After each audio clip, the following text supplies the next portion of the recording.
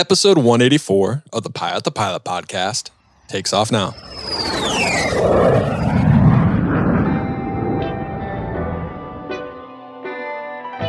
Fly with Garmin Avionics, then grab your mobile device and make the Garmin Pilot app your cockpit companion. Get advanced functions you'll use before, during, and after every flight, including updating your aircraft's databases and logging engine data, plan, file, fly, log with Garmin Pilot. The Pilot podcast is brought to you by The Finer Points. You can get a free 3-day trial of the Ground School app by visiting learnthefinerpoints.com. My name's Trevor Aldridge, all-time dozen. Flew for the Air Force for 12 years, fly reserves now. Flew on Thunderbirds a little bit. Aviation, what is going on? And welcome back to the Pilot podcast. My name is Justin Seams, and I am your host. Today's podcast is with Trevor Aldridge. You might know him on Instagram of dozen_Aldridge. He was Pilot Thunderbird number 2 in 2020, and one of the coolest guys I've had on. I was so psyched to talk to him. Just an awesome guy. His story of how he came up and what he has done is pretty impressive. So I think you're really going to enjoy this episode. If you do enjoy this episode, please leave us a review on iTunes. Check out Pilot's Coffee and Pilot the Pilot on Instagram and our website. You need to try Pilot's Coffee. It is honestly so good. So go ahead and check that out at Pilot's Coffee and pilotscoffee.com. But Aviation, I'm going to keep this intro nice and short. So I hope you enjoyed today's episode. And without any further ado, here's Dozen Aldridge. Trevor, what's going on, man? Welcome to the Pilot podcast. Hey, Justin. Thanks for having me on, man. I'm excited to talk to you. Yeah, like we talked about a little bit before we started recording, this took a while to get coming up. We both had busy schedules. It's like, oh, I can do this day. You're like, oh, I'll be in Paris or in whatever, or doing something cool. So it's like, all right, we finally got it down. I had to delay it for 20, it looks like 30 minutes now. So you've been gracious, probably just waiting there. Like, come on, dude, let's go. But I appreciate it. No worries, dude. I think we've been trying for like 6 to 9 months or something like that, try to make this happen. So glad to finally catch up and make our schedules meet, dude. I also love in the intro, you just casually dropped like, yeah, you know, it was a Thunderbird pilot in between your intro. It's like, what? It's insane. Yeah, dude, I've been really lucky, like super fortunate to fly a ton of different stuff. And yeah, definitely the coolest was getting to fly the F-16 with the Thunderbirds. That was pretty sick. Well, cool. We'll talk more about that later. The beginning, I want to start out with, why did you even want to get into aviation? Was this a lifelong dream, or was it kind of just a life you stumbled into? I don't know, dude. I just wanted to so I grew up in like a small town in Texas and grew up super poor. And I was really looking for an escape. Like I was looking for a way out. And I always was like obsessed with the Apollo missions, and, you know, they were all test pilots and stuff like that. And I was like, shit, that sounds awesome. That sounds like a lot of fun. So, I don't know. I just kind of started wanting to do that kind of stuff and to figure out, all right, well, if you want to go military aviation, you got to have a degree, you got to be an officer. And I was like, all right, well, how do I nobody in my family had been to college. Like, how do I do that? And was lucky enough to get the Air Force to pay for college. And then went from there, got picked up for a pilot slot and went to go fly there. So that was kind of, the route how it went. But, I'm like to feel super, super lucky to kind of stumbled into this path. So if there was no Air Force, no military, you would not be a pilot at all. You'd still be kind of hanging out in Texas. Dude, I wouldn't be a pilot. Probably. I wouldn't have a college degree. Most likely. I'd just probably be like, you know, I'd probably be doing a trade. I'd probably be welding or working on a farm or something like that, you know? I mean, that just goes to show how important and how kind of great the military can be for people, to give someone an opportunity to, whether just simplify it and give them a college degree, teach them something, to show them community, to show them a way out, per se, is what you said. So even if it's not flying, the military can serve a great purpose for your life if that's something that you're interested in. Yeah, for the right person, absolutely, man. I mean, I think that you know, it helps kind of give you a little bit of a guidance, a little bit of a vector on a way to go. And even if you're not going aviation, right, just military in general, I think can be good for the right people who are looking for a way to, right, they're not exactly sure what they want to do. It's a great way to like challenge yourself and do some hard stuff for a while to figure out who you are and figure out what you want to do. But for me in the aviation world, it was, dude, it was awesome. I freaking loved it. So talk about the process of choosing the Air Force, or kind of how this all went down? Was it just you saw an ad, or you're walking in the mall and every once in a while you see like a store for like the Marines or like the Air Force, and you just stumble in and be like, I want to do this. Join the Navy. Yeah, right. Come play video games and join the Navy. It's like, well, okay. So I'm in my mid-30s, and like growing up, we watched Top Gun. You know what I mean? And that was always freaking awesome. I think that's the number one recruiting tool for aviation, like for the past 35 years. You know what I mean? So. But I don't know. I kind of thought I wanted to go Navy, and like I said, I was obsessed with the Apollo missions. So they were mostly Navy pilots as well, and I was like, all right, well, Navy aviation is the way to go. And that was kind of through my like junior year of high school, and my sophomore, I guess it wasn't my junior year of high school, I started dating this girl, and turns out we've been together for 21 years now. But as we were sitting around the dinner table and things were getting more and more serious, her dad, who was a previous A-10 pilot and then flew for American Airlines, was telling me, he's like, all right, like, I know you're just in high school, but if this starts to get serious, he's like, you may want to give the Air Force a consideration over the Navy, because he knew the quality of life difference, what it's like in the Air Force versus the Navy. And, in the Navy, you live on a boat for 6 months at a time, and you're, when you're gone, you're truly gone. And we have deployments like that in the Air Force, but it's not as continuous as it is in the Navy. So, Air Force tends to treat the people pretty well. So yeah, after like he wore me down after like dinner table after dinner table conversation over and over and over again over the course of a couple of years, he wore me down. So when it came time to pick an ROTC, I wound up going to the Air Force, and like, all right, let's go that route, which I'm so thankful for in hindsight. Yeah, it sounds like it was a good influence in your life, because I know nothing about the military, but in my conversations with certain people, it's definitely the Air Force gets treated a little bit better. I don't say pampered's the right word, but maybe their hotels are better, their food's better, accommodations all around the board can be better. Yeah, I mean, I'm not hot bunking on a boat for 6 months a year. Like when you go places, generally, they put you up, you're generally in a hotel, you get air conditioning, you get, decent food, you get crew rest, you get all, pilot rest, all this stuff. So it's pampered's probably not the best word, but it's probably not completely. It's still the military, right? Yeah, it's still the military. Yeah, you're not staying in five-star resorts, right? Yeah. So you're at dinner table. Your future father-in-law eventually talks you into it, and you're like, all right, I'm going in the Air Force. What did that look like? I heard you mention ROTC. Did you go through high school ROTC? Did you apply to college, then go to ROTC? What was that progress? What would that process look like? Yeah, so I didn't do high school ROTC at all. Like the JROTC, I didn't do that. Just at my school, that wasn't as big of a deal. I focused more on other extracurricular activities, and so from high school, I wound up getting into Texas A&M University. And then it was a separate application to ROTC to get a scholarship with ROTC. So you can kind of just like walk in, kind of like a walk in and be like, hey, this is what I want to do, and go through the training and that kind of stuff. And if you do well, you can get a scholarship as you've already entered. You know what I mean? Like a year in, if they like you and you're good to go, and they have the scholarship available.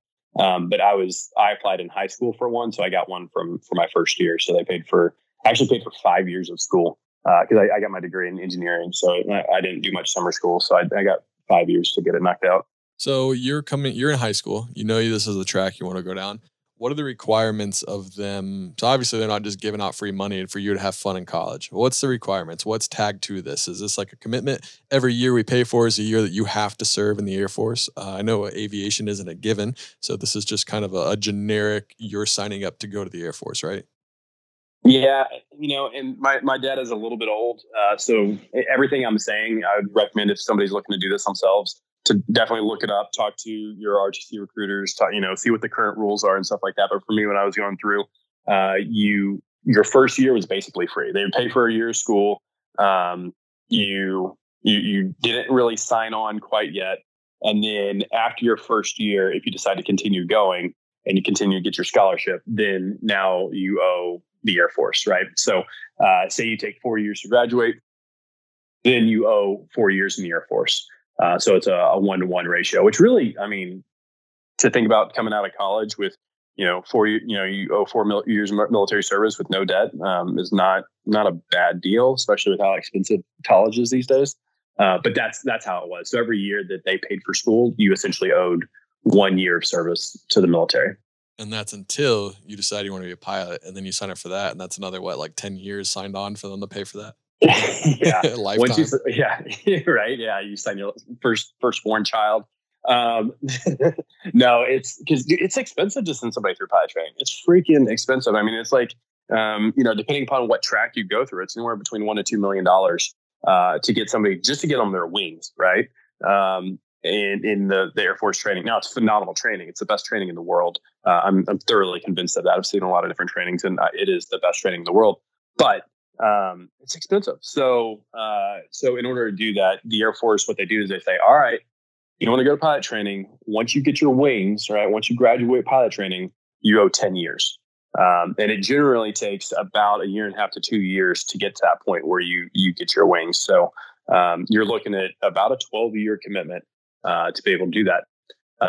Now that said, I mean, I spent 12 years, but I got to, I got to go fly F-15s in Okinawa and all over the Pacific. I got to fly F-15s in England. I taught fighter fundamentals for several years. I got to fly F-16s on the Thunderbirds, right? So, I mean, it's not like it was a rough life. It's nothing I can complain about. And I never felt like entombed within the commitment. But you do have a decent commitment. What is the commitment with just the plain Air Force from ROTC? Is that added on top? So total would be about 15 years or total, or is it just? They run concurrently. So I did 5 years. They paid for 5 years of my college. So I owed 5 years of the Air Force, but then I also owed 10 years after pilot training. So essentially pilot training to get done with that took 2 years. 3 years after that, my initial school commitment was done, but I still owed 8 years of my pilot training commitment to be left. So they run concurrently. Until now, when they need all these pilots, they're like, well, actually, we're going to add that on. So now, yeah, who knows what's going to happen tomorrow? But yeah, that's how it worked at the time. That's good. Like you said, though, even just the basic ROTC will pay for your school, 4 years in the military. I mean, doesn't sound like a terrible idea. If the military's for you, it's not for everyone, right? Like, if you don't want to go to the military, don't do it. But if you're thinking about it, it's not a bad way to go to school and watch some bad football at Texas A&M. Hey, no. We didn't get to talk before the podcast. I know, right? Yeah, I had to throw one dig in there, but yeah. So let's go into you are, I guess, the process of becoming an Air Force aviator when you're not going through the academy. Talk about what you did to set yourself up, because obviously this was a goal, right? This is what you wanted to do if you're going in the Air Force. This was your end goal was to be a pilot, right? Mm-hmm. Right. What did it look like to make that happen?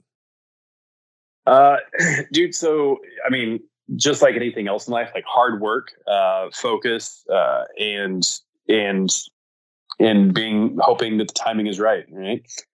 So luck and timing, as well as combined with a lot of hard work. So going through ROTC, just obviously working really hard to try and make decent grades, do whatever extracurricular stuff you can. You go to field training, you prepare for that. Field training is kind of the event you do after your either sophomore, junior year, where you it's like like the equivalent of like a boot camp for officers, right? Where you get yelled at, you do push-ups, you make your bed, you run around, all that kind of stuff, and you get rated on that, right? And so your rating out of that is important. So how well you march, how well you can make a bed, how well you can. Honestly, what they're really trying to see is how do you deal with stress, right? How do you deal with stress? How do you how hard do you work and that kind of stuff? And that's what are your leadership skills, right? And so they're kind of rating you as your potential officer capabilities, and that goes a long way into your overall ranking and obviously your GPA. There's certain tests that you can take, like it's kind of like mini video game type stuff that and like spatial observations to like see a cube in 3D and like understand what that means from different angles and stuff. So there's all kinds of different tests that go along, but I think the big ones are just working really hard to do really well in that field training, and then trying to get decent grades in college. It's crazy to think that you're being judged on how well you make a bed. It's like, I am 20 years old. It's a freaking bed. Like, this is bull crap. I'd be like, come on, guys. Like, really? Like, I can't be a pilot because I don't want to make my bed right now. Like, come on. Yeah. I mean, it's like, so it's like, how do you handle that? Right. You've got like 2 minutes. Like, how do you prioritize your stuff? Right. So, it's like the small tasks which seem menial, like, oh, you're just marching around a small group of people in a column around a square. It's like, that seems super easy, but people get super stressed out about it, and they kind of like, it's silly in hindsight to think about, but like, they know it's so important, and so they'll kind of crack, and or they just can't handle the stress or whatever. And seeing how people handle under those situations are kind of what they're looking for. So yeah, it can be like really silly things, but if it's a big enough stressful deal, and they see a crack or they see how you handle it, that's what they're looking for.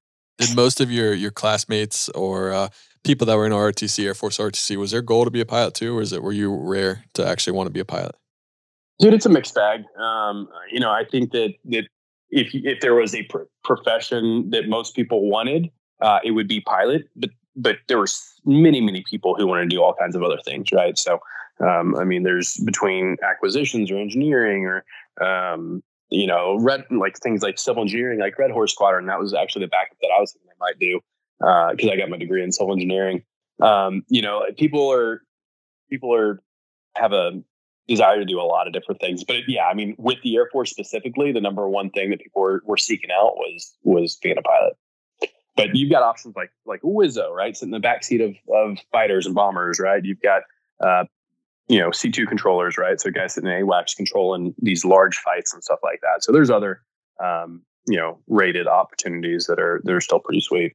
Would you have been happy, or would you have stuck around in the military for as long as you did if you did not receive a pilot bid?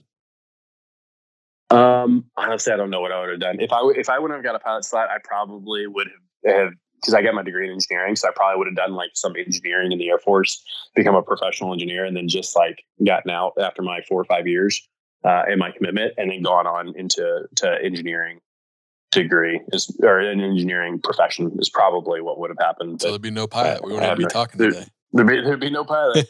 No. I felt there's a very narrow path that worked out just right for me to be able to get on the path of becoming a pilot, which I'm very thankful for. Yeah, and it is luck. There is a lot of luck in it, but I'm a firm believer that you create your own luck. Like you said before, with the hard work you put in, with prioritizing the stupid thing, what seemed like stupid, like making your bed and sticking out and just doing the little things right and putting in the work, you can create your own luck and put yourself in a position to achieve all your goals. And now with your created luck, it also takes real luck to right timing and all that's above and to continue to get selected. But you can definitely help yourself out by putting yourself in the position to be considered. Yeah, absolutely, dude. And I've seen that over and over again where like you're not going to get it if you don't work hard. But even if you work hard, like things still kind of have to work out for you. You know what I mean? So you're going to get nothing if you don't work hard, right? So that is like step one to entry. And then, of course, like things need to get a little better. Like, for example, when I was going through pilot training, when I first showed up, everybody was getting UAVs out of pilot training, which they were going to fly like T-38s in pilot training. So they were going on like a fighter bomber track. And all these guys were getting like UAVs, which was not the most desirable. Most of these guys were wanting fighters, right? That's why they went T-38s. Or they were getting, best case scenario, they were getting, these spec ops planes, which were cool, but really it wasn't, some are better than others, right? Even within the spec ops world. And so had I gone through pilot training a year earlier, like even the top guy in the class wasn't getting a fighter, So the fact that I went through when I did, we had 2-3 fighters out of our drops. So of like 20 guys. So I was very lucky to have been in that class that I did. Now, it was a lot of hard work in pilot training, right? Like it doesn't discount the need and requirement for hard work, but you also have to understand that like there's a lot of other people out there that work hard, and you have to be thankful for what you got. For sure. Now, looking back, there's a couple routes to go the route you did, if I'm not mistaken. And this is kind of my like terrible knowledge of the military, but you can 1, go to the academy, 2, do ROTC through your school, or 3, can't you go to officer training school, or is that similar to ROTC? Yeah, you can go through OTS, and it's OTC if you're in the Navy. But so those are the 3 routes. You hit the nail on the head. You got the academy, which is what you think, right? You get a congressional nomination to go. You live in a dorm. You get no freedoms for 4 years, and life sucks. You can go to RT. You can go to RT. No, I mean it's a great way. I'm not dogging it. Like the education's phenomenal. It's free, right? Like there's a lot of good things about it. ROTC, you've got, there's different levels of ROTC, right? There's ROTC where you just go, you wear a uniform one day a week and you go to class one day a week and maybe do a little bit of physical training throughout the week. And that's about it.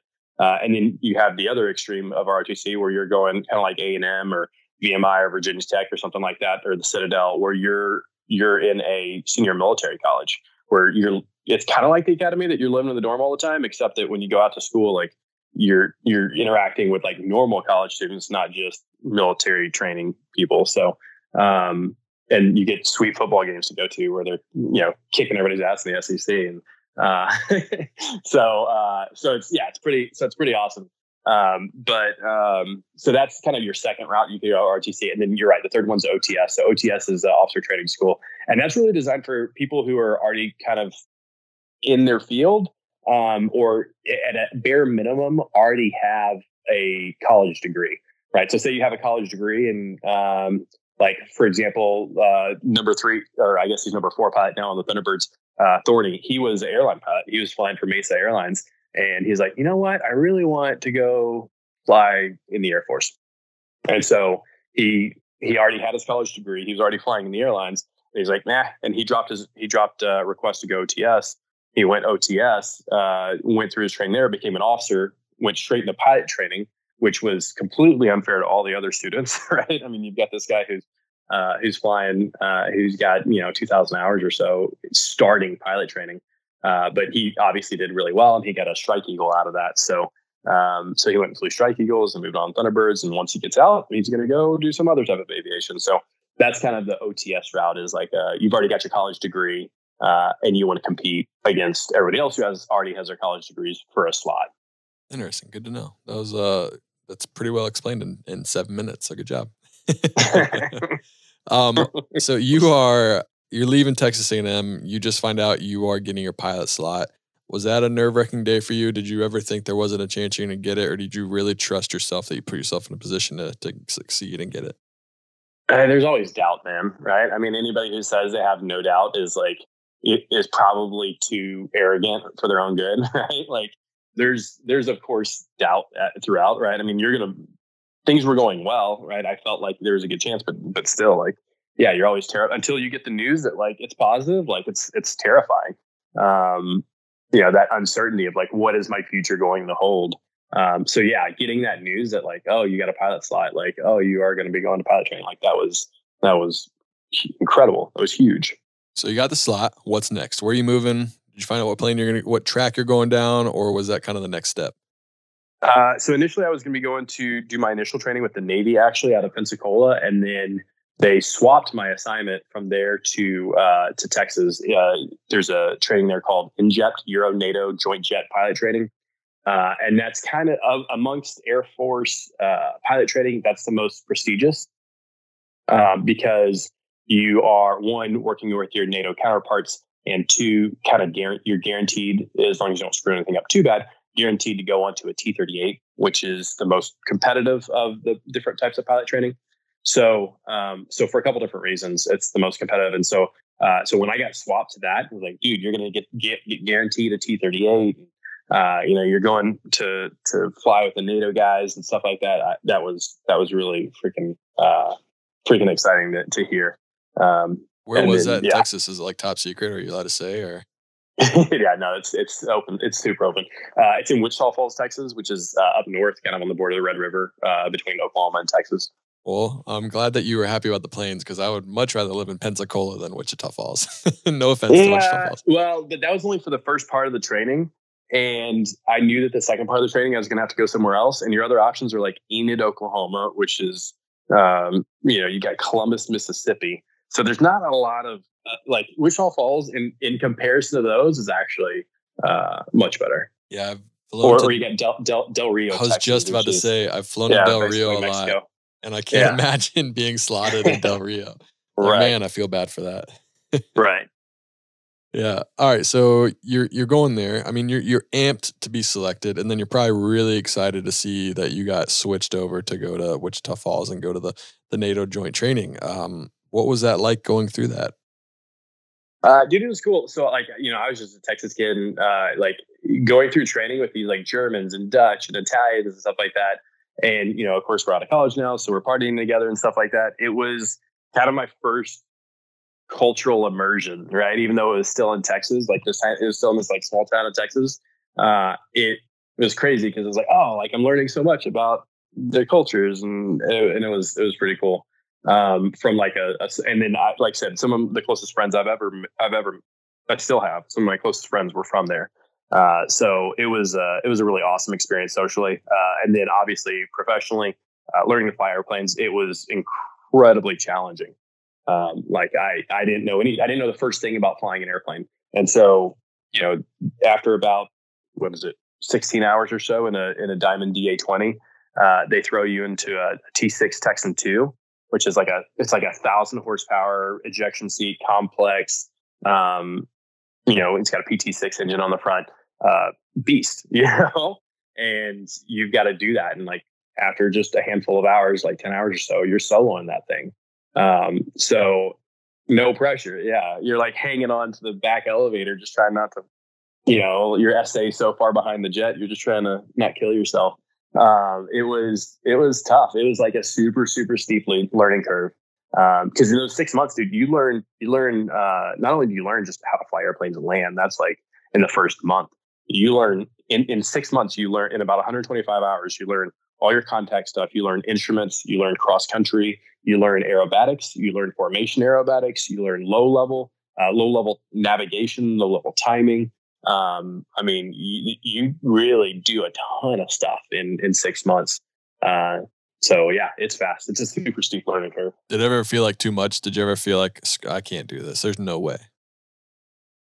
No, I mean, there's frustration, right? I mean, like there's definitely times, and I think I don't know of a single pilot who, if he's being completely honest, won't say like, talk about times he's been incredibly frustrated with their performance. Right. So like, yeah, I mean, there's times it was extremely frustrating because like, I'm better than this. Right. But you just keep working and you kind of keep pushing through. And I think that's what's important, is just keep pushing, right? Keep pushing yourself. And if you get dejected, you because we did see people in pilot training that did that, right? They would kind of give up. They were struggling, and the flip switched, right? And they're like, and those are the guys who didn't make it. Yeah, it's crazy. Can't imagine.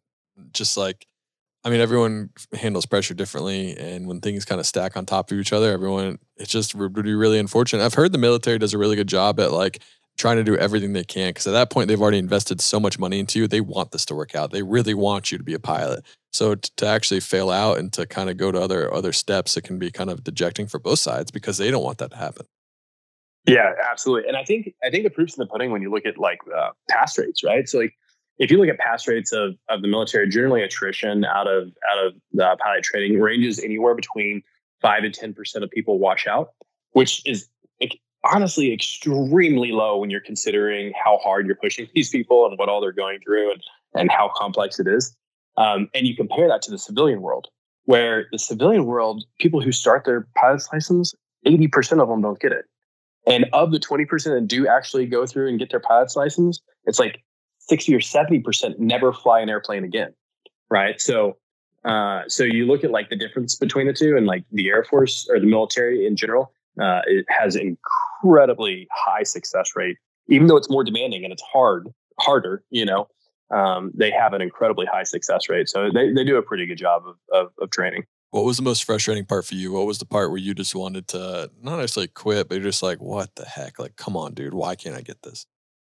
Dude, honestly, I think of everything, like all the way down, I think it was the instrument training in T6, because I had maybe 20 hours in the T6 and maybe 30 hours total, and we're jumping into instrument training, and the instruments was just a whole new world, right? And dude, it was so, there's so much information.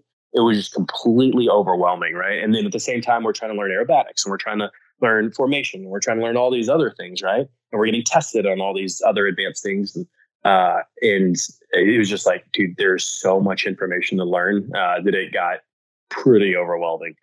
But fortunately, dude, we had an awesome class, and we had a guy in the class who was a CFII, and so we could really lean on him, and he was awesome. really helped us out. We all kind of studied together. And so it really took that kind of group work to get together on that. So you got 20 hours in a DA20, and then they give you 1,000 horsepower Texan T6 with a PT6. And then you go to T38 after that? Yeah. So after about 120 hours or so in the T6, generally you track select. So at other pilot training bases, you'll either go to helicopters or you'll go to helicopters. If you're going to go to helicopters, obviously you'll go to what's called the T1, which is like I think it's like a Beechcraft 400. And you learn, that's if you're going to go to like heavy aircraft. So thinking C-130, C-17s, KC-135s, those type of airplanes. And then if you're going to go on a fighter bomber track, then you go to the T-38. And so based off class performance and what everybody wants, they kind of select who goes where. For us at the in-jet training, at the European joint jet training, that everybody went from T6s to T38s. So yeah, so we jumped after about 120, 125 hours from the T6 to T38. What was the biggest jump for you? Was it harder to go from the DA20 to the T6 or the T6 to the T38? For me, the DA20 to the T6 was way harder because I had no idea what instrument flying was, how to fly formation, what any aerobatic maneuvers were. I didn't know anything, right? And so it was all brand new and incredibly hard for me. The transition from the T6 to the T38 was tough. I mean, things were faster, but we were doing all the same stuff, right? So all the basic premises were the same. You're just doing it twice as fast, right? Instead of doing it at 150 knots, now you're doing it at 350 knots, right? So everything was just faster, which I could keep up with, right? So that's where the T-38 did really well for me and kind of was the reason why I was able to eventually track select into a fighter because I could keep up with the extra speed. It was kind of that initial learning curve that was really tough for me personally. But everybody's different, man. I can't imagine going from a DA20 to a T6. Like, just think of it. I mean, first of all, think of the instructor. Like, oh my gosh, RIP. That has to suck to be an initial instructor in the T6. Right? Yeah, like, oh boy, here we go. Like, you have to be a sick person to enjoy that job. I'm just going to have to say that right now. Well, dude, and what's crazy, so we have these things called FAPEs, first assignment instructor pilots. And they're guys who graduate from pilot training. So dude, you go through T6s, you go through, say, the T-38, and then instead of getting tracked to go to C-17 or an F-22 or whatever, you get tracked to come back and be an instructor. So you've got like 200 hours, right? Just over 200 hours. And boom, you're now thrown into being an instructor in the T6. Now you have to go through some training, some, pilot instructor training. But yeah, you're teaching these brand new kids and you've got like 200 hours in this, like, crazy complex airplane, relatively speaking, to the civilian world. Dude, it's pretty full up. I guess if you know nothing different, if the T6 is one of the faster planes you've flown, then maybe it works. But it sounds like it could be a recipe for a disaster every once in a while. But hey, they're probably pretty good at picking this. They've been doing this for a while, so they know what they're doing, right? Dude, they've been doing it for a while. And honestly, they fly so much and the safety record is really, really good, all considering, right? I mean, of course, things happen. But when you look at the number of accidents per flight hour, it's really incredible. Have you ever had to eject? I have not, thankfully. So I'll give that as testament. A lot of my F-16 buddies who that's their primary airplane. I've had several buddies who've had to eject out of that, but that's a single engine airplane. So my primary airplane was the F-15. That's what I got out of pilot training. So that's a 2-engine airplane, super redundant, super reliable airplane. And I've had some things go wrong in it, but never anything bad enough that I had to eject. That's crazy. Man, can you imagine just like going for beers? Like, what'd you do today? Well, I just had to eject out of my airplane. Like, what? Dude, I've got some buddies with some crazy ass stories that have to eject. We'll have to talk a minute coming on the podcast one day. I'll have to pay them. We'll have to start a fund. Yeah, right. In your line of work, you rely on precision planning, trusted resources, and experience each day. And that's just what RAA brings to financial planning. Having served thousands of pilots for 3 decades, they understand how important planning for the future is to your career, livelihood, and family. That's why RAA offers free consultations with financial advisors who know pilots and can answer your most pressing questions, provide personalized guidance on the key areas you need to address now, and deliver actionable next steps to help keep your plan on course. Most importantly, you'll have a clear picture of your current financial life and a partner you can trust to help you achieve your financial goals. Meet with an RAA financial advisor specializing in your airline for a free consultation today at raa.com/pilot-to-pilot. That's pilot, T-O, pilot. And remember, in life, there are passengers and pilots. We, RAA, proudly serve pilots. So now you're flying the T-38 or you're getting ready to go that track. What was your end goal? Was it always fighters? Was it like, my career has to be fighters or I won't be satisfied? Or did you have a couple options? Dude, I think that kind of with the same aspect and the approach of humility is really important, right? So like I went in wanting fighters, right? And all throughout pilot training, I wanted fighters, but I also was going to be happy with whatever I got, right? I also kind of kept my mind tuned that, if I'm flying a C-130, I'm going to freaking be the best C-130 pilot in the world and I'm going to love it, right? And I'm going to really immerse myself in it and be really, really, really good at it and love what I do. So, I wanted fighters, but I was ready for whatever.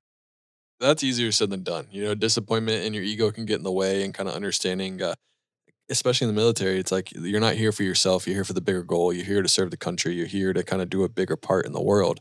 That's not an easy outlook to have on it. And even if you have that outlook, sometimes it's harder to actually apply to your life when you do get that disappointment, So that's a good way to look at it though. Well, and to me, it was just kind of keeping that mindset of like, dude, nothing's going to be a disappointment, right? If I'm going to fly a C-17, I don't even know what a C-17 is, right? $100 million. It's like, dude, I'm flying $100 million airplane, doing some awesome stuff. I've got a HUD, like we're flying around, like we're doing, landing on short fields, dropping guys out the back, like doing all kinds of crazy stuff, right? Like that doesn't suck, right? No, like, not at so all. I think I just had to keep everything you just got to keep everything in check of like, it doesn't matter what you get, like you're in a great spot and it doesn't matter what you get, like everything is awesome, right? Like not to quote the Lego movie, but like all your options are like freaking sweet, like there's no bad options from here. So T-38, F-15, then what? T-38, then the F-15. So took the F-15, I flew stationed out of Okinawa, Japan, which is about 200 miles south of mainland Japan. Stationed there for 3 years, but only spent about half my time on the island because we wound up going to doing, TDYs and deployments to places all over the world.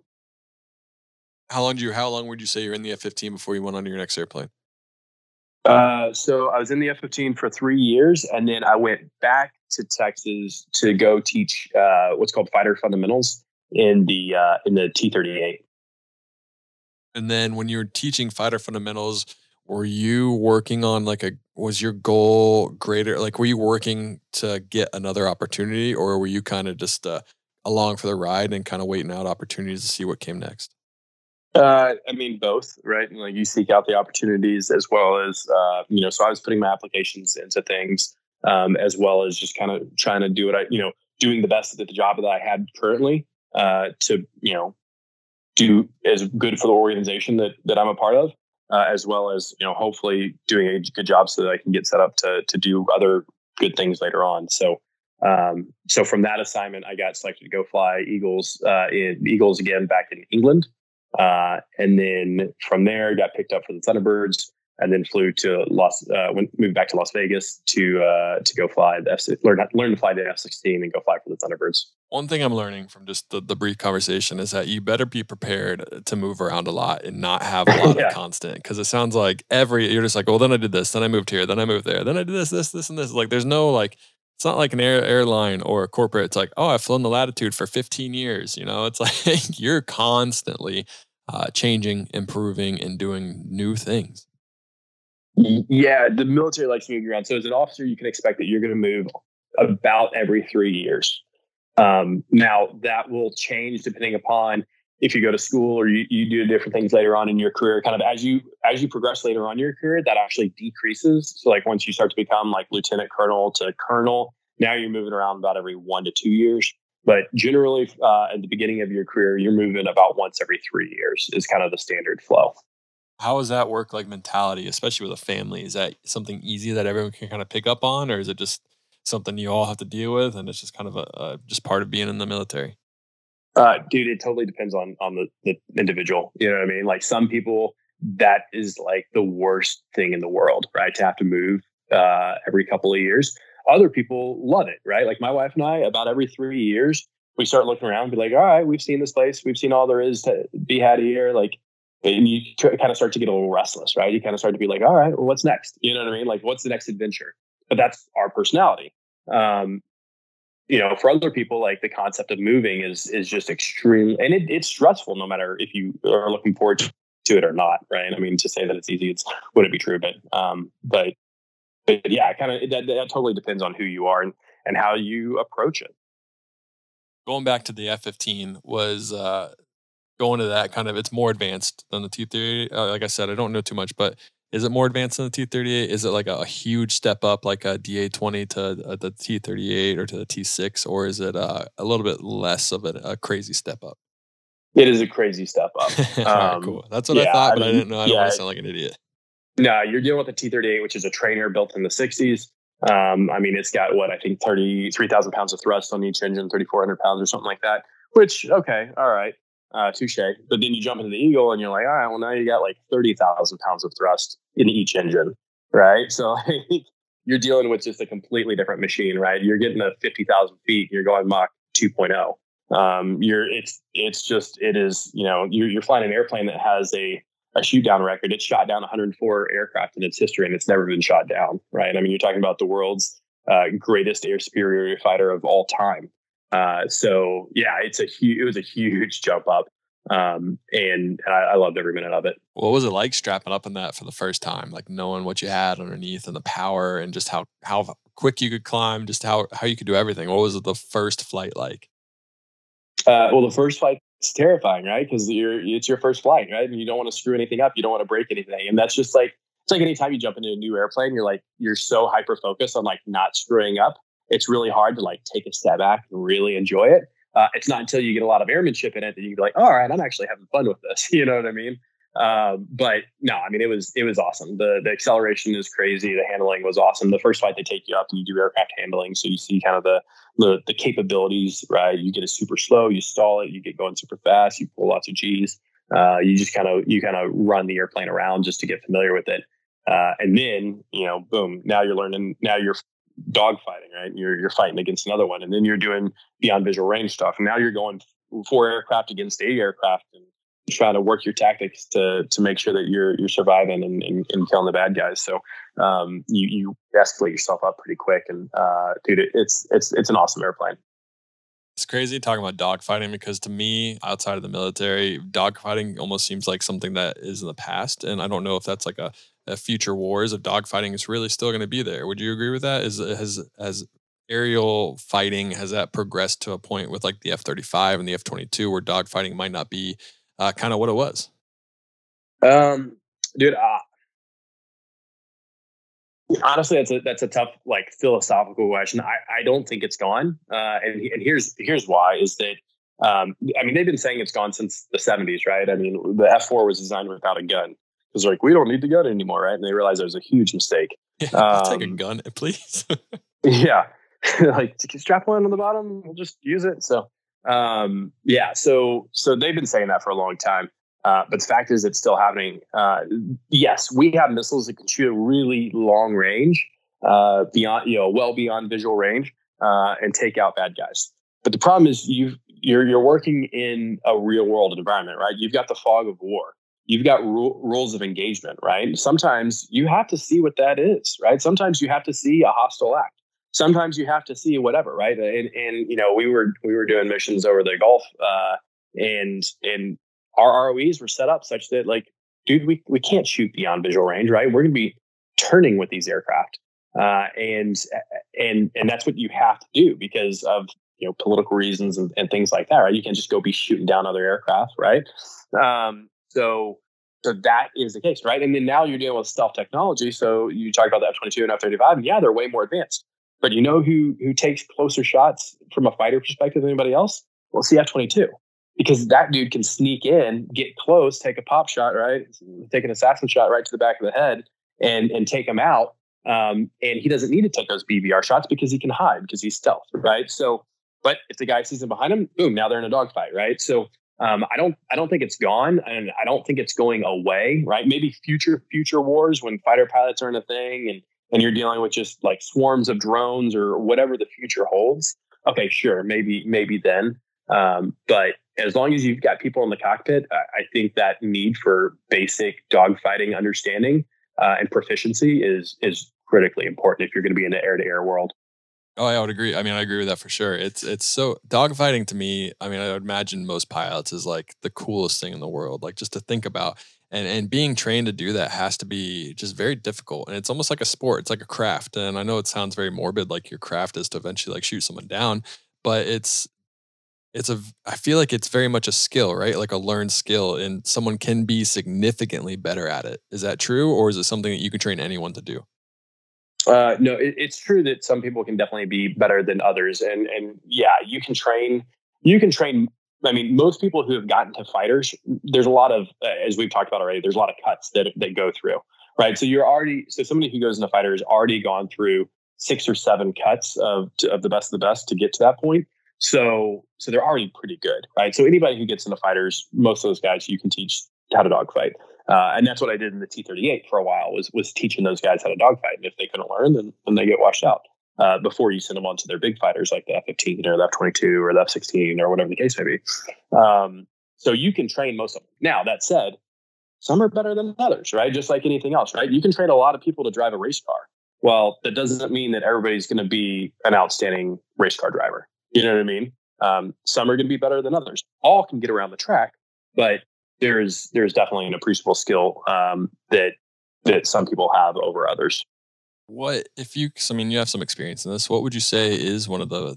If someone listening to this wants to be the best fighter pilot or best pilot, whatever it is, down in the military, what's like one skill that would really help them out, or something that they could work on, or what sets some people apart? Is it just anticipation? Is it just kind of like God-given talent, or is it just ways that they worked harder? Dude, I mean, I think that, yeah, there is a certain level of it that like some people are just going to some people are naturally better athletes than others, right? But I think that by and large, most of it is your ability to take feedback, right? So that's one thing that we push pretty hard in the fighter pilot community is like humbleness, right? And when we sit in a debrief, like the rank comes off, we're truly sitting down to see like what was good maneuvers, what was bad maneuvers, what went well, what could go better. And having the ability to kind of sit back and accept that you may not have done as well as you thought you did. And here's how you get better. Or even if you did well, here's how you can get better. It's not how well you do on that sortie. It's what did you learn from that sortie so that you can get better in the next flight. And I think that's the key, is those guys who can kind of humble themselves and learn from other people with just as much or more experience. They can't, or even less, right? Depending, there's times that I've learned lessons from guys who are less experienced than me. We all have something to bring to the table, and so staying humble and listening and continuously learning, not being happy with where you're at, but continuously learning, I think, is what kind of makes and breaks like people who are just naturally good pilots to people who are naturally good pilots and phenomenal at what they do because they're constantly learning. Yeah, and you're not humble, eventually you will be humbled. In my experience, this is just kind of my athletic experience, and I'm guessing it kind of carries over to the most parts in life. But eventually, there's gonna be a day where your true skill is gonna come up and fail you eventually, and you're gonna get humbled pretty quickly. And I'm guessing that's very similar in the fighter pilot world too. Yeah, there's no hiding it, right? Like you can't if you get gunned, in a simulated dogfight, like. There's no hiding that. You get the tape debrief and like you're dead. You know what I mean? So it's very matter of fact whether or not you did well.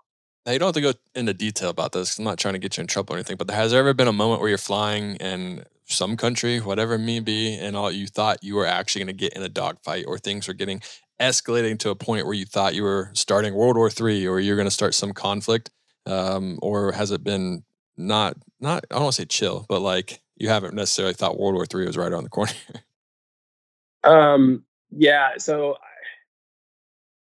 yeah, there was once. There was one deployment we had that things were really tense with a country just north of the Persian Gulf, and really, really tense. And we were flying a lot of missions there with live ordnance, and and they were doing not good things, and it got real tense. It's one of those weird balances where you don't want to be the guy who starts World War III, right? You don't want to be the guy who like makes worldwide news or starts an escalation of something, but at the same time, you don't want to be the guy that gets shot down. So yeah, there was some tense moments. That's gonna be the title of this podcast. You don't want to be the guy that starts World War III.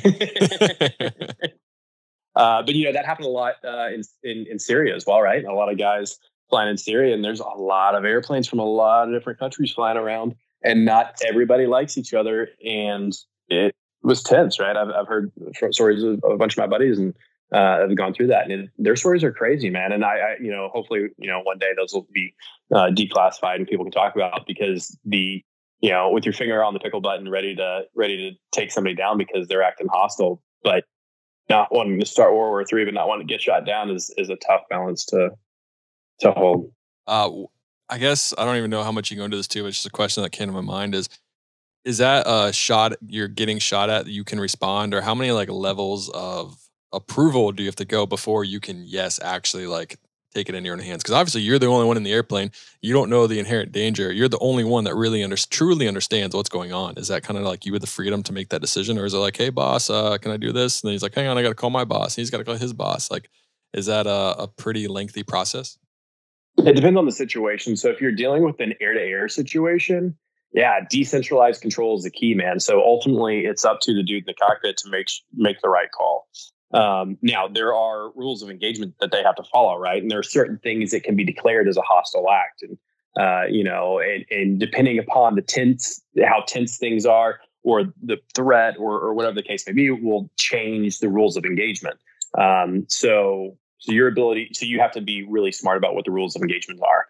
Now, if you're talking about an air-to-ground target, now that's a lot different, right? You're not dealing with a situation in which the pilot necessarily has to make the decision immediately. And so, as throughout our wars, there's been different ROEs on at what level of authority things have to be made to drop something. But in an air-to-air world, there's no time to call the general like, hey, this guy's shooting at me. Can I shoot back?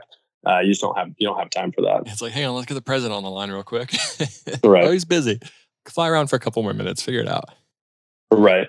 That's crazy. Yeah, it's a whole different world, man. It's just crazy to think that we can just be out like barbecuing and enjoying July 4th. And then little do you know, it's like people are literally making life or death situations that can affect so many people. And it could just change in a split second. It's just insane.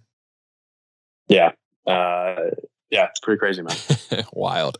All right, so let's get off that subject.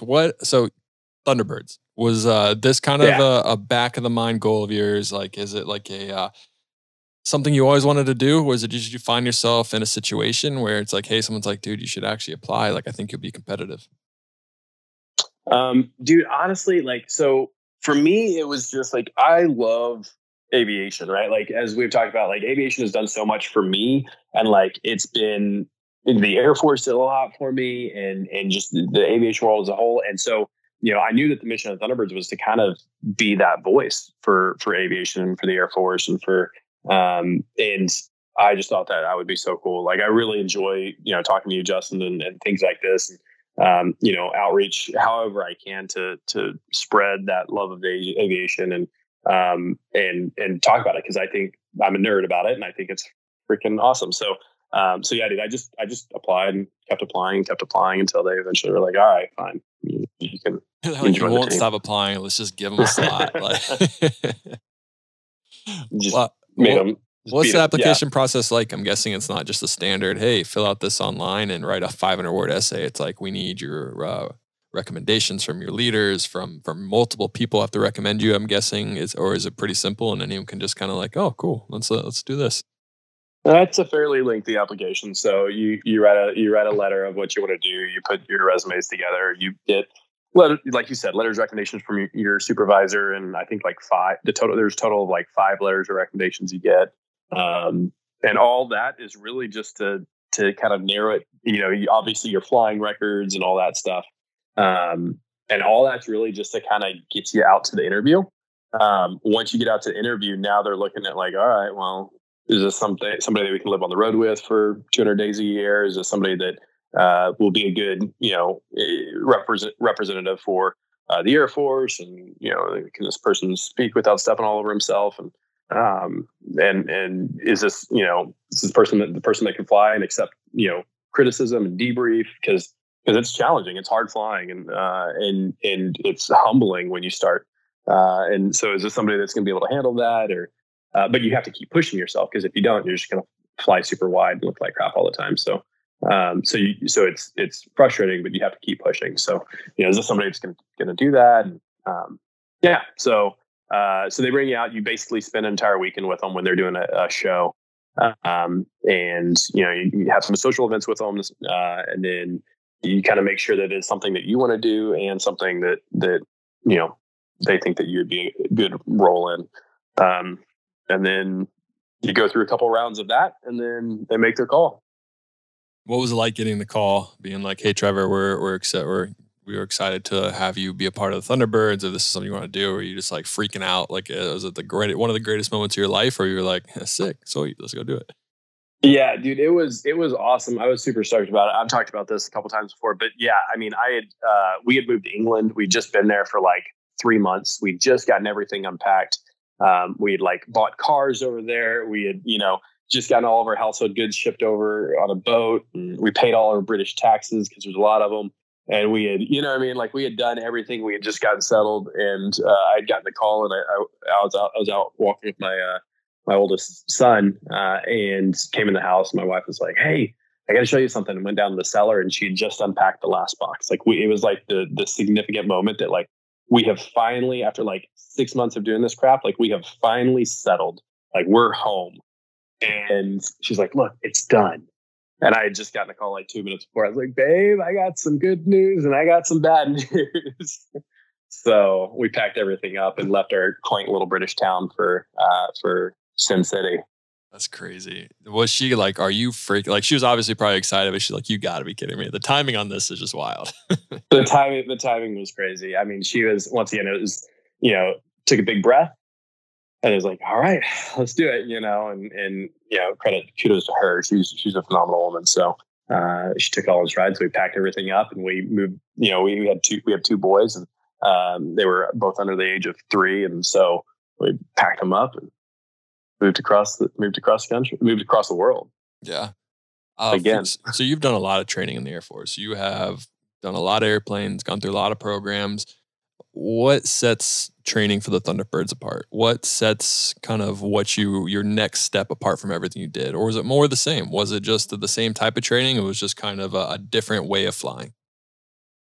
Honestly, it's just a different way of flying. So a lot of things we do in the Thunderbird is not that different than what we learned in pilot training, right? I mean, in pilot training, we learned how to, in formation, do, clover loops. In formation, we learned how to do loops in formation. We learned how to do rolls in formation, all this stuff, right? The Thunderbird just taught a lot of those same principles, but in a higher performance aircraft and way closer together. So that's what we did, is we just had to learn how to do it and how to do it much closer. The big thing that was a big challenge, I think, for me being in the Diamond, which is the 4 aircraft that are kind of flying around, is that I had never flown the F-16 before. And it's a very different airplane than the F-15. And the fact that like it's a fly-by-wire, so the control stick that you use is a side stick. It's not a center stick like it is in the F-15. And this is like the first generation of fly-by-wire. So the stick doesn't really move. So you're like putting pressure on the stick to go up, down, left, and right, sending a signal to a computer, and the computer's moving the flight controls to make sense. And not having really flown the F-16 was challenging to kind of learn how to do that and how to perform at such a high level so quickly in a brand new airplane that I had never flown before. When you got selected, is there like an A team, a B team, a C team, and you work your way up? Or is it, all right, we selected these select few, and here's training, and in 6 months, you all have to fly this airplane to the same capability and do this, or else you're out? Yeah, the second one. And there's no you're out. I mean, the thing about the team is everybody's one person deep, right? So the right wingman, number 3, there is one number 3. There's nobody sitting in the shadows waiting to jump in. There's no understudy, right? I mean, that's it. So so you get selected for the team, and like you're just that person on that team, and that's it. You're one person deep, so you got to figure it out. Were you the only one without F-16 experience? So they bring people in from different backgrounds. They want to get people from different experience. The year that I was selected, there's 3 of us. One guy's an F-16 guy. I was an F-15 guy, and then there's an F-22 guy that were selected. So we all joined the team at the same time. Which airplane do you think sets you up better for that? Obviously, if you flew the F-16, that helps. But outside of that, like, or I guess the better question is, which one is harder to make the transition to the F-16? Is it coming from a non-fly-by-wire aircraft, or is it coming from a super stealthy, crazy F-22? Dude, I don't like. It kind of depends on what aspect you're talking about, right? So, like, if you're coming from the A-10, you're used to going a little bit slower, and so the F-16 is a lot faster, and so you got to deal with the speed. If you're coming from the F-15, well, now you've never flown a fly-by-wire airplane, and so you've kind of got to get used to that.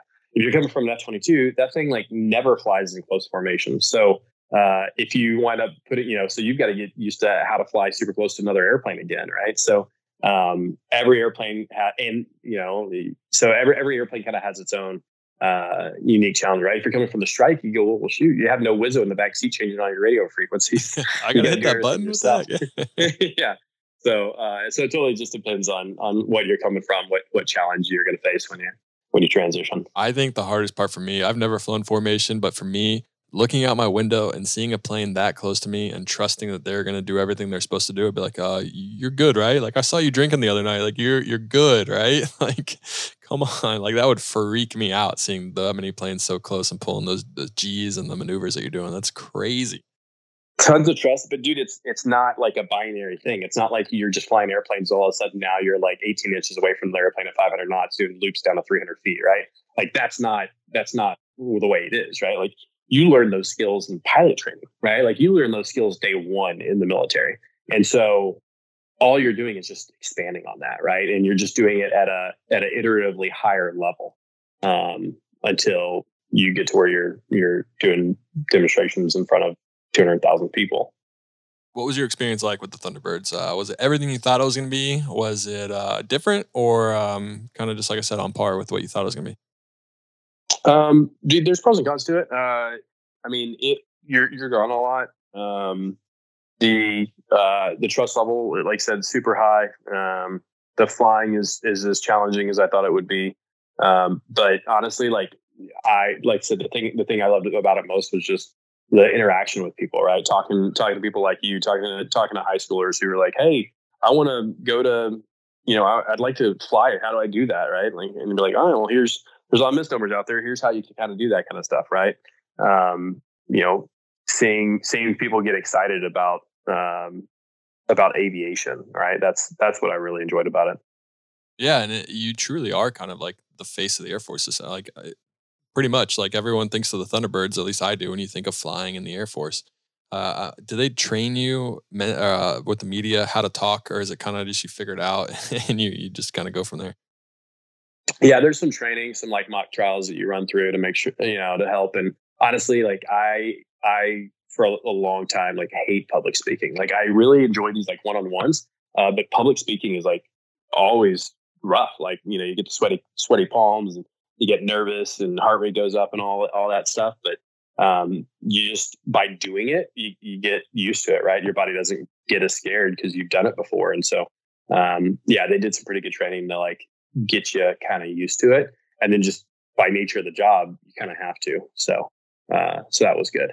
What was one thing about being on Thunderbirds that kind of caught you off guard that you weren't expecting? Was it the media aspect of it? Was it the brotherhood of it, fraternity of it, or kind of what caught you off guard, or something that you weren't expecting? Honestly, I think it was the politics of it. Not to air their laundry or anything like that, but I think it's just like, because the Thunderbirds are the face of the Air Force. There's a lot of things that are really important to a lot of generals to make sure that don't go wrong. And seeing how that played out and some of the things that went down was interesting. But yeah, that was probably it. Yeah, I mean, politics plays a big role in a lot of things, and I would assume when you are the face of one of our military units, it is going to play a role there as well. Yeah, absolutely. What was your favorite overall part of? Let's go with Thunderbirds. What was your one all-time moment, like when you finally realized like this is sick? I am on the Thunderbirds, and this is really cool. Dude, it took a long time to like get through that imposter syndrome. You're like, why am I here? But I would say the moment that like for me was the craziest was we were flying over New York. This is just this is maybe a month after COVID had started. We're flying over New York City at like 500 feet. We've got, I'm looking right because I'm number 2. So I'm looking right through the Thunderbird formation. We're passing the Empire State Building and the World Trade Center, the Freedom Tower and all these things. And just, these incredible iconic things. And we're flying over all these hospitals saying thank you to the frontline workers. And as I'm looking, seeing these like iconic buildings pass by, like in my line of sight right is the Blue Angels, right? They're flying just off our right wing. And like flying down, seeing that, that same day we went down and we went and saw, we went to Washington, D.C. So it was the same thing, right? And we saw the Washington Monument and the Capitol and the White House and all that stuff, the Pentagon, and flying over airports like BWI at 500 feet because nobody's flying airplanes because COVID shut everything down. Like just things that had never been done before, and getting to say thank you to frontline workers and like let everybody know when it was kind of a tense time. They're like, dude, like guys, like as a country, like we've got this. We got to get through this. We'll get through this together. That was definitely the highlight of the assignment. Yeah, it's really cool. That was definitely a strange time to be in the Thunderbirds. Probably it's not your standard Thunderbird flying and something that's really never been done before. So it's pretty cool. Yeah, it was challenging. Flying 6 aircraft at 500 feet over big cities is pretty tough to do. But then you take another 6 aircraft that are flying in close formation and have them fly in formation with another 6 aircraft at 500 feet over major cities. That was challenging to figure out how to do that safely. And it was really, really cool that both teams came together to make that happen. I heard those days and flights were very, very long. It wasn't like you're going to stay in that city and go get in a hotel. It was you fly from base to there and then fly back, right? Yeah, those are stupid. All those American Strong stories were stupid long stories because, I mean, we were trying to prevent the spread of COVID, right? So the way that we were doing that is we had a little pod. So the Thunderbird Blue Angels were a pod. And we would fly from Pensacola to New York, with tankers along the way, not landing. We'd do our low level in New York. We'd get gas. We'd finish the low level in New York. We'd pop up. We'd go to Philly. We'd do our low level over Philly. We'd pop up. We'd go to Boston. We'd do our low level over Boston. We'd pop up and we'd come home.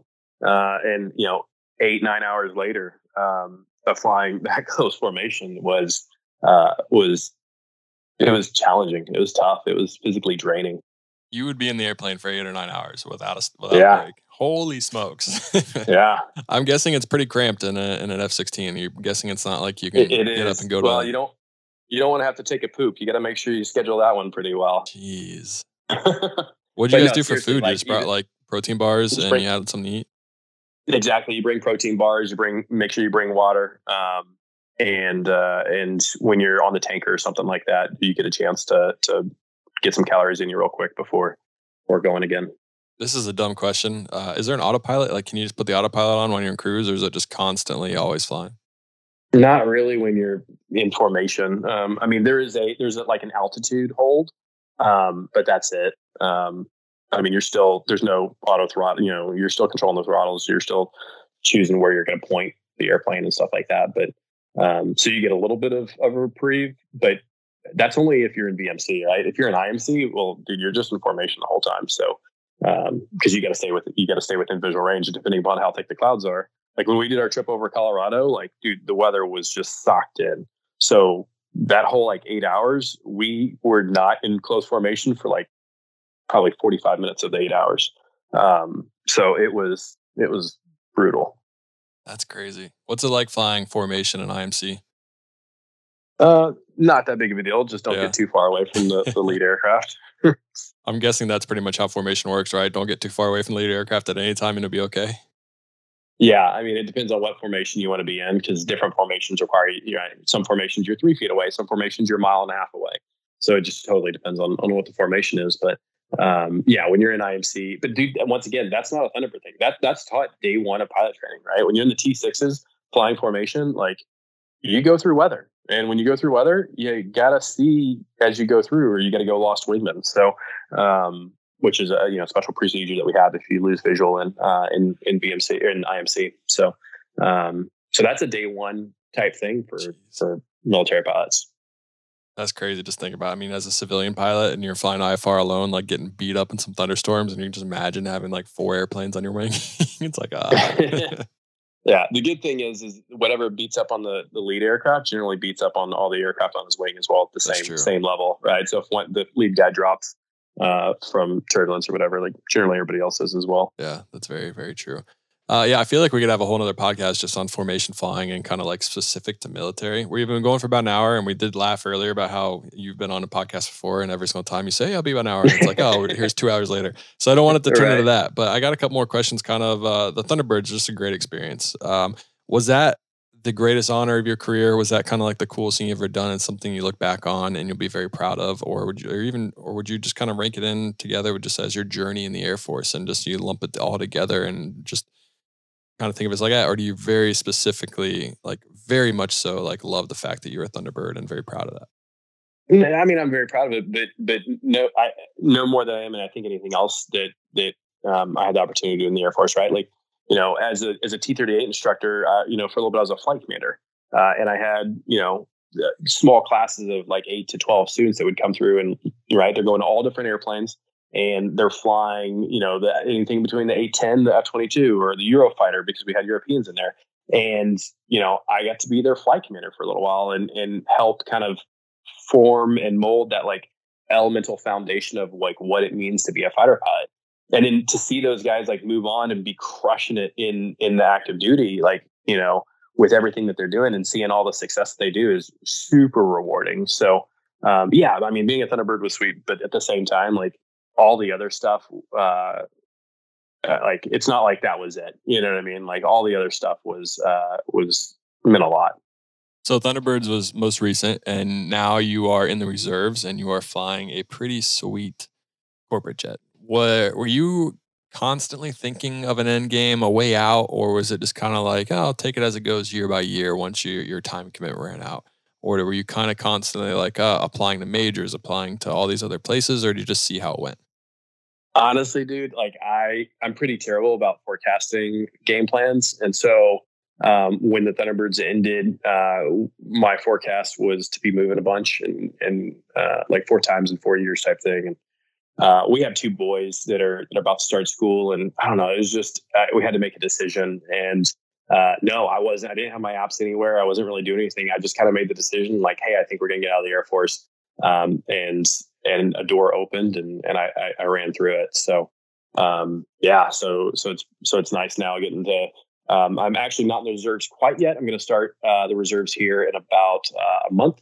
And then, flying a pretty nice, corporate airplane, and then, getting to do a lot of really awesome general aviation flying, as well as, aerobatic competitions and things like that. So yeah, you mentioned a little bit of aerobatics. What's is that like something you're very passionate about and you want to make a real big kind of move in and try to make a name for yourself, or is it kind of like you said earlier, you're kind of just seeing how things go and kind of go with the flow?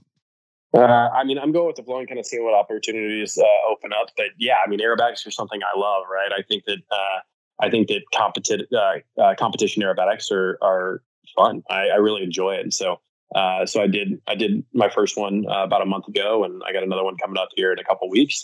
I'm just going to keep doing that and see how it goes and enjoy it. Right. And I think ultimately I want to fly. I want to fly everything I can. And I'm going to keep enjoying it one step at a time. We'll see where it takes me.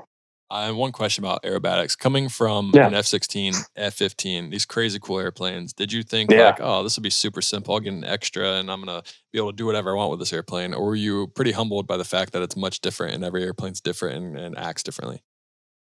Dude, I think I by no means had any grandiose ideas that I was going to step in and be a Rob Holland or a Mike Gouland or anything like that. You know what I mean? Like I had no grandiose ideas that was going to be the case. And even with that, when I stepped in, I've been flying the Game Bird, which is it's kind of like an extra 330, but arguably better. So I've been fortunate enough to fly that recently, and dude, things like the landing on that are humbling, right? It's just very, very different. Now that said, the aerobatics are a lot of fun. I think the advantage that you have coming from kind of a fighter background is you're used to processing things in an extremely quick time frame, just because things happen very, very quickly. So that's one of the advantages is just the experience of being able to, like, things happen really fast when you're in those advanced aircraft doing aerobatics. And so being able to keep up with the airplane, I think will help. But dude, I've got a lot of work to get to the point that I'm ready to actually do well in these competitions. Well, I look forward to watching you grow on Instagram. It's been cool seeing the videos you've been posting and just kind of making that step. So it's really cool to see you kind of continue to improve yourself and want to strive for more and strive to be the best that you can in everything you do. So I wish you the best in that. Absolutely. I appreciate it, Justin. Yeah, man. Thanks, man. I got some rapid fire questions for you. Then I have one more question and we'll wrap it up. So these questions, you have to answer the quickest you possibly can. There's no pausing. Just boom, boom, boom, boom, boom. If you stumble on it, just whatever comes to your brain, just say it. All right? Yeah. All right. What's your favorite airplane ever made? F-15. Corporate jet. What's your favorite corporate jet ever made? 7X. What's your favorite airliner? 787. Ugliest airplane you've ever seen? Probably A-10. It's also one of the sweetest. That's a gun, though. It's also one of the ugliest. Yeah, right. It's a gun with wings. What is something you wish you knew before you became a pilot? Dude, anyone can do it. It's good. I like that one. What's the most terrified you've been in an airplane? That you're allowed to say. I should preface that. Yeah, carbon monoxide poisoning. Oh, shoot. Yeah. All right. That would suck. Who's one person in the industry you would like to meet most? Oh, God. Could be alive or passed on. Oh, passed? Robin Olds. What's your favorite thing about aviation?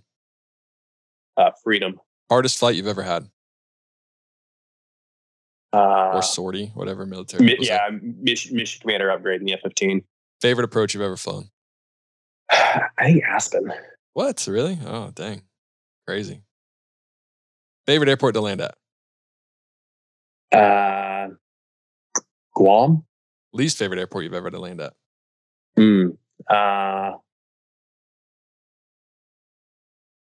Probably Vegas. IFR or VFR? VFR. What's been the hardest transition for you coming from military to civilian? You don't know everything. There's a lot of learning to be had. Would you rather fly over mountains, beaches, or the city?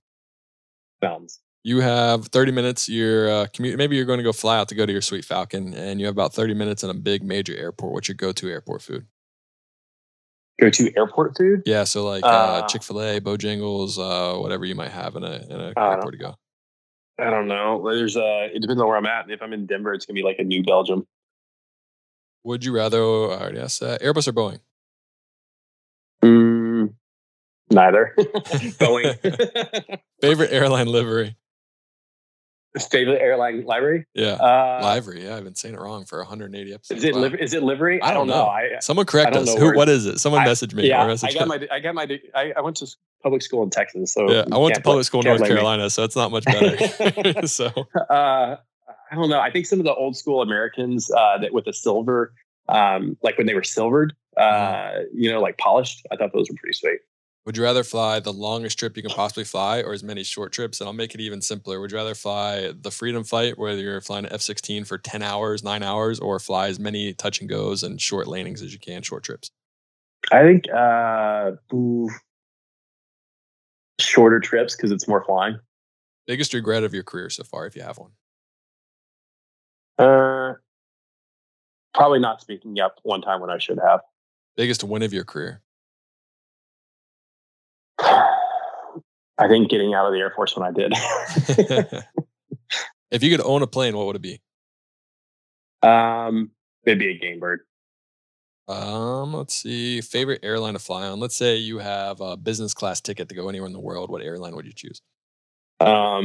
Well, I've heard Etihad's freaking awesome. And then once again, I don't know if I'm pronouncing that right, but the UAE Airlines.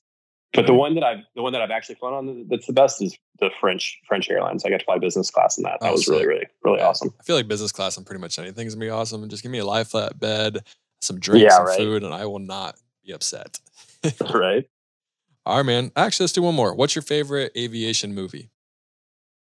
I mean, it's got to be Top Gun, right? Got to be Top Gun. Top Gun is probably, I don't even know how much money the Air Force, Navy, or whoever could owe to Top Gun for getting pilots. It's absolutely insane. It's crazy. Yeah. I mean, it's the number one recruiting tool in the past 35 years, like I've said. It's insane. It's all because of Tom Cruise, man. All because of Tom Cruise. Second one's coming out soon.